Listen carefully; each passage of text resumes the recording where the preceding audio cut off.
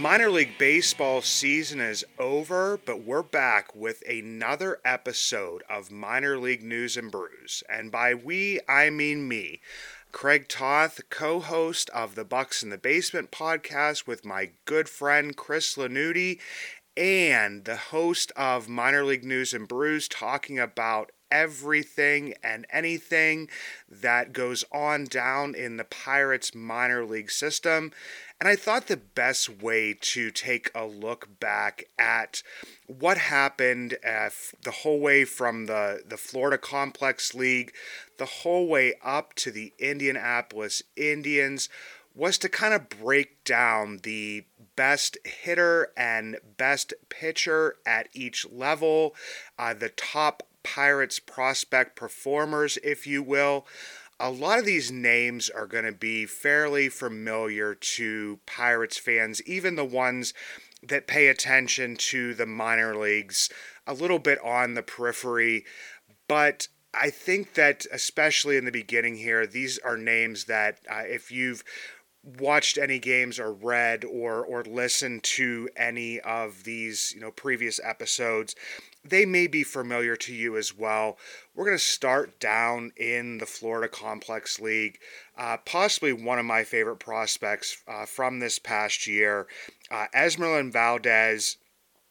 He's an outfielder, but also plays a little bit of first base. He's in his 19-year-old season, and he is a returning player to the Florida Complex League, played in it last year, didn't have the greatest numbers, but this year he slashed 312, 377, 518 with 6 home runs.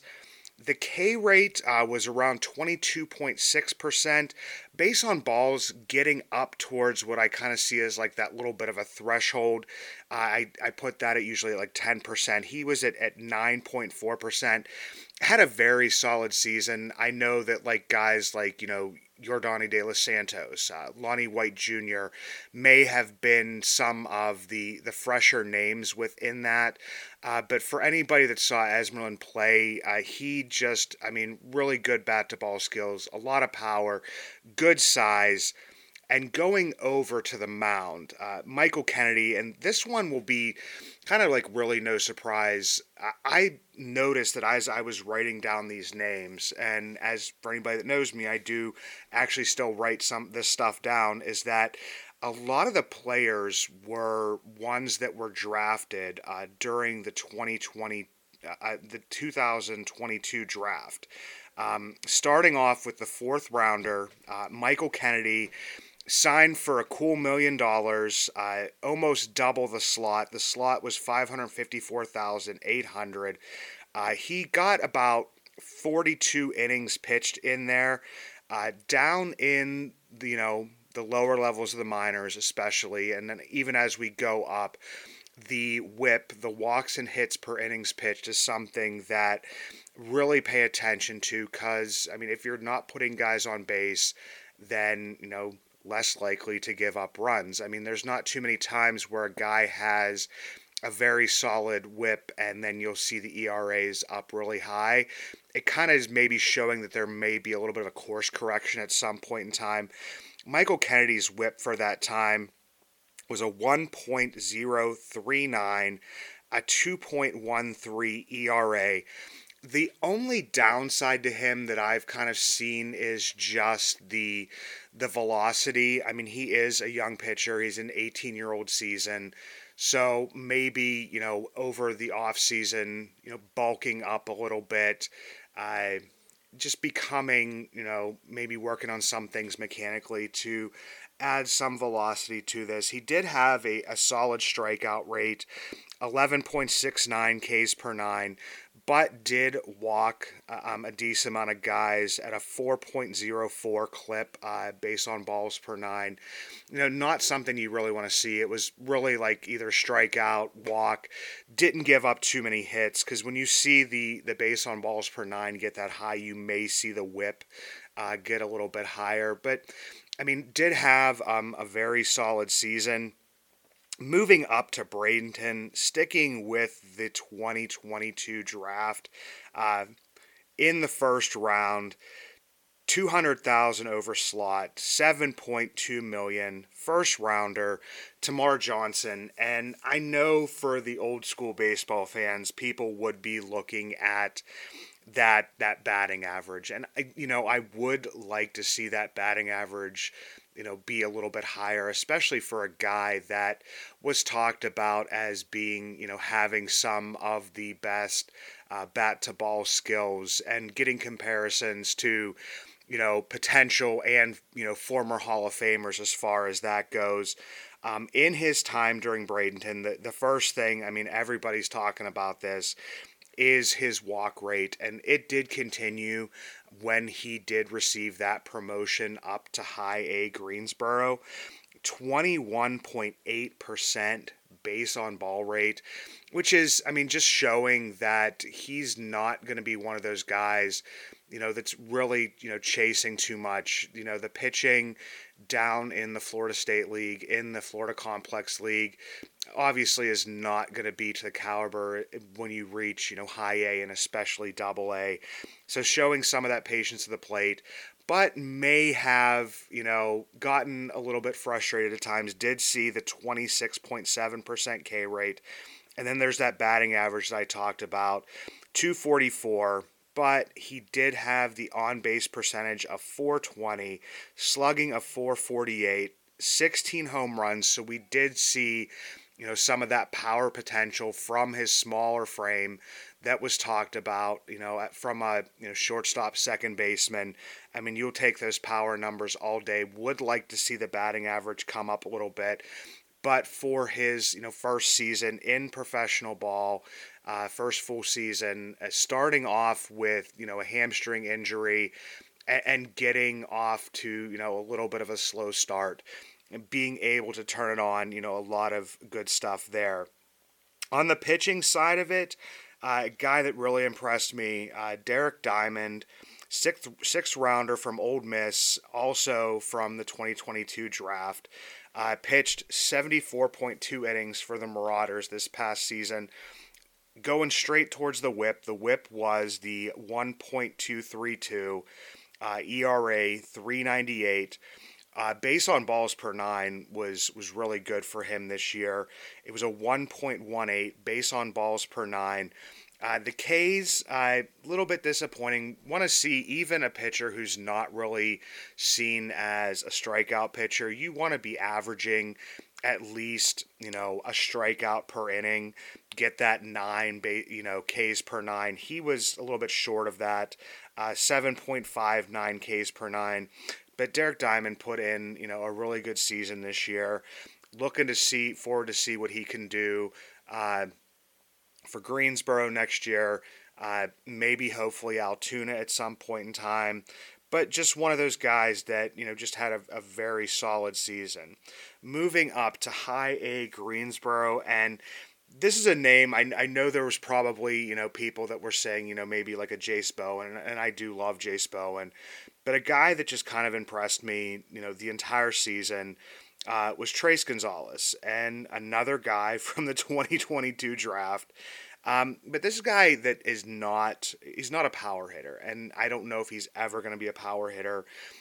Good outfielder, can play all the positions in the outfield, but for him, it's a lot of it is just the on base, getting on base, and not striking out a ton. And looking at a guy who has an 18.7% K rate and a 14.5% base on ball rate, hits for a decent average, the 287, 401, and then you're going to see the 402 for the slugging, which, he hit 8 home runs, but as we all know, this is Greensboro, so even guys that, don't have a ton of power, you're going to see more of those balls leave the yard than you would, in especially, in Altoona, Indianapolis, and as you're moving up to the major leagues.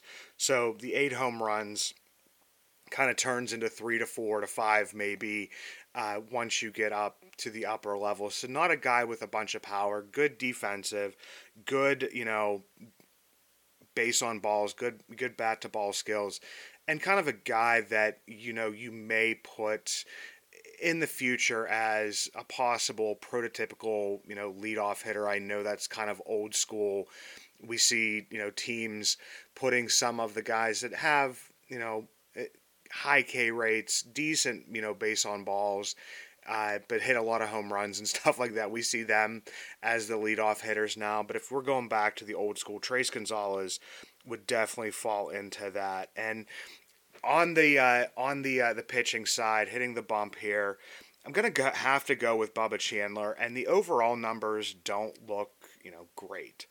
106 innings pitched, and like I said, we go towards that whip, and people will think I'm kind of crazy here. Overall, he had the 1.500 whip, which obviously is not great. I mean, for a starter, even a back end starter, I know a lot of people give numbers, the 1 through 5s or whatever, but I usually go front end, middle, back. Even with that, you need to have that, definitely below 1.4, creeping towards 1.3. So the 1.500 is not great. 4.75 ERA overall. Had the 4.33 base on balls per nine, which is probably some of the reason for that higher whip. Did have 10.19 Ks per nine. But the big thing and the reason for me kind of choosing him as, the top Pirates pitcher in Greensboro this past year would be his last 49 innings pitched. I think that was around like 9 starts. A 1.04 whip, a 2.57 ERA, got the base on balls per nine down from 4.33 to 2.94. Did see the K slip a little bit to exactly 9, but I mean, we saw better command, better control. And this is a kid who is, this was his first season of just being a pitcher. I mean, when he was in high school, he was a hitter, a pitcher, a quarterback. Last season in Bradenton, he was a pitcher and a hitter and still doing, some fielding on the side. But this was like the first time where he focused solely on pitching. And I believe at the beginning of the season, I even talked about how I could possibly see him starting out in Bradenton.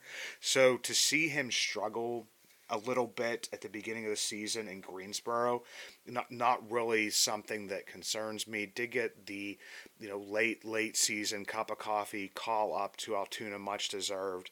But Bubba Chandler, definitely the pitcher for me in Greensboro.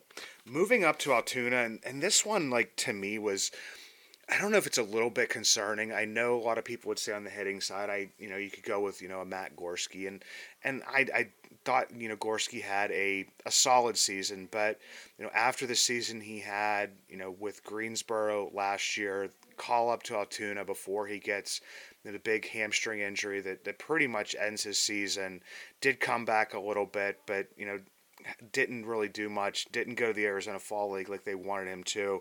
So I couldn't really go with him. And I didn't see, a lot of, really, really strong performances. So I don't know if people would see this as a cop-out or what it would be. But, I mean, Joe Perez. And a lot of people didn't notice that, when Houston decided to move on from him, wasn't having a great season in AAA for them. I believe his WRC plus was around 75. Didn't see him as part of the future down in Houston, even though 2017 second round player out of high school, still, fairly young, right around 24 years old. In his time in Altoona, slashing 341, 477, 624, 7 home runs. And I know that people would say, that maybe he was playing down a level, but still, fairly, not old for the level. So for me, he's the player of the year for me. And then the pitcher, like I said, we're going to start seeing names that everybody is extremely familiar with, and this is, Anthony Solomito. He had 51.2 innings pitched, got off extremely hot start, cooled off a little bit. Talked about him in previous episodes, and was put on the developmental list. Came back, put on the developmental list to end the season. But we also talked about how many innings he pitched this season. I got a 4.35 ERA, a 1.219 WHIP, so still a good end to the season. Surprisingly based on how the numbers were at the beginning of the year, as far as strikeouts, especially Greensboro, then in Altoona. Only 20 years old, ended with 8.71 Ks per nine, 2.44 base on balls per nine. Just a lot of good stuff to see from this kid at such a young age. Didn't really know, what we were going to see from him. Could have, possibly seen him spend the entire year down in Altoona. So, down in Greensboro, but to see him play in Altoona as much as he did, over 50 innings, be a good start to the year, a good start to the season, and hopefully, kind of builds upon, what he learned. And you're seeing players fast tracked, especially within the Pirate system, a little bit more. One of the next guys we're going to be talking about in Indianapolis, absolutely fast tracked, based on what we've seen previously, and we can kind of even just go to that with Indianapolis with the pitching side of things. Jared Jones didn't have the end to the season that a lot of people, were kind of hoping to see the call up. Everybody at this point in time, knows, if they didn't do it, why they weren't going to do it. And that's because he doesn't have to be added to the 40-man to be protected from the Rule 5 draft this year. And I know that there's still a decent amount of fat on the major league team that could be trimmed off in those 40-man spots. But Ben Cherington has shown that he is, I don't know, very cautious, and just with those, making those types of decisions and adding somebody when they actually technically don't need to be added. But also, wearing down towards the end of the season, had a couple good starts. But then had, a little bit of a disappointing, outing in his last start for the minor league season. But overall, for his age at Indianapolis, and this isn't including the Altoona numbers, this is just the Indianapolis numbers, 82 innings pitched, a 1.317 WHIP. So at that point, looking at, back of the end of the rotation type of numbers, but for his age, 22-year-old season in Indianapolis, can't be, too disappointed in that. A 4.72 ERA, a little bit high on the walks, 3.73 base on balls per nine, but did have the 10.87 Ks per nine. And, his stuff, the secondary stuff that we saw from him, I still think it's possible that his slider is his best pitch. The fastball is, kind of lights out, and I know people, walking towards that. Is he a starter? Is he going to be a reliever? A lot of that, two pitch, type of stuff. And it was the talk with Rowanzi, the talk with Luis Ortiz. Can you just be a fastball, slider type of guy, curveball? He does have technically three pitches, has mixed the change in there a little bit. There's some, going with mixed, there's mixed reviews on that. I saw it work well at times. I saw it not work so great at times. But I think that people, I don't know, may overestimate, like it's like, oh, he's only that two-pitch pitcher. Well, I forget who it was at one point in time had him on the Buxton Basement Show. I think it might have been Jeff Karstens, was like, but what if your two pitches are just absolutely lights out? And for Jared Jones, I kind of see it along, those lines. If he ends up being in the bullpen, is that a failure? Is that a loss? I don't know. Depends on, how successful he is in that. But for me, I don't want to see it mess with too much. If those things are working well and it's working well for him, we're definitely going to see him at some point in time in 2024 had a very good season, unexpected to be called up as early as he was to Indianapolis. So very happy with the type of season he had.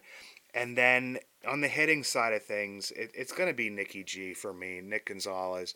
And I know, Miguel Andujar, a lot of people will say, but I don't really consider him like a prospect anymore. I mean, he's had so much time in AAA, and once again, knowing that it's not the best end to the season, for a Nick Gonzalez, getting the call up back up to the major leagues after the Indianapolis season ended, uh, getting sent down to Indianapolis to work on some things, but we did see a decent amount of improvement from him. I talked about this. I don't know if it was on Bucks in the Basement or one of the more recent episode of Minor League News and Brews, talking about Ben Cherington saying that it was kind of the expectation for Nick Gonzalez to spend an entire season in AAA. I know that people wanted to see him called back up a little bit sooner.